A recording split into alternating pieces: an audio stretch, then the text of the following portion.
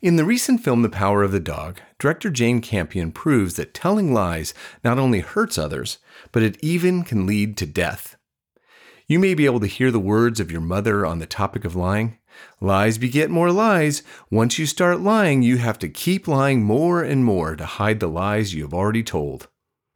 Even when we try to hide elements of our past, something usually occurs that makes all things evident. In their time, their secrets manage to find their way into the open. Do not lie is not exclusive to the Bible, but it is a moral code that can save relationships, reputations, and lives. I ain't lying to you. This is Russ Matthews with God in 60 Seconds.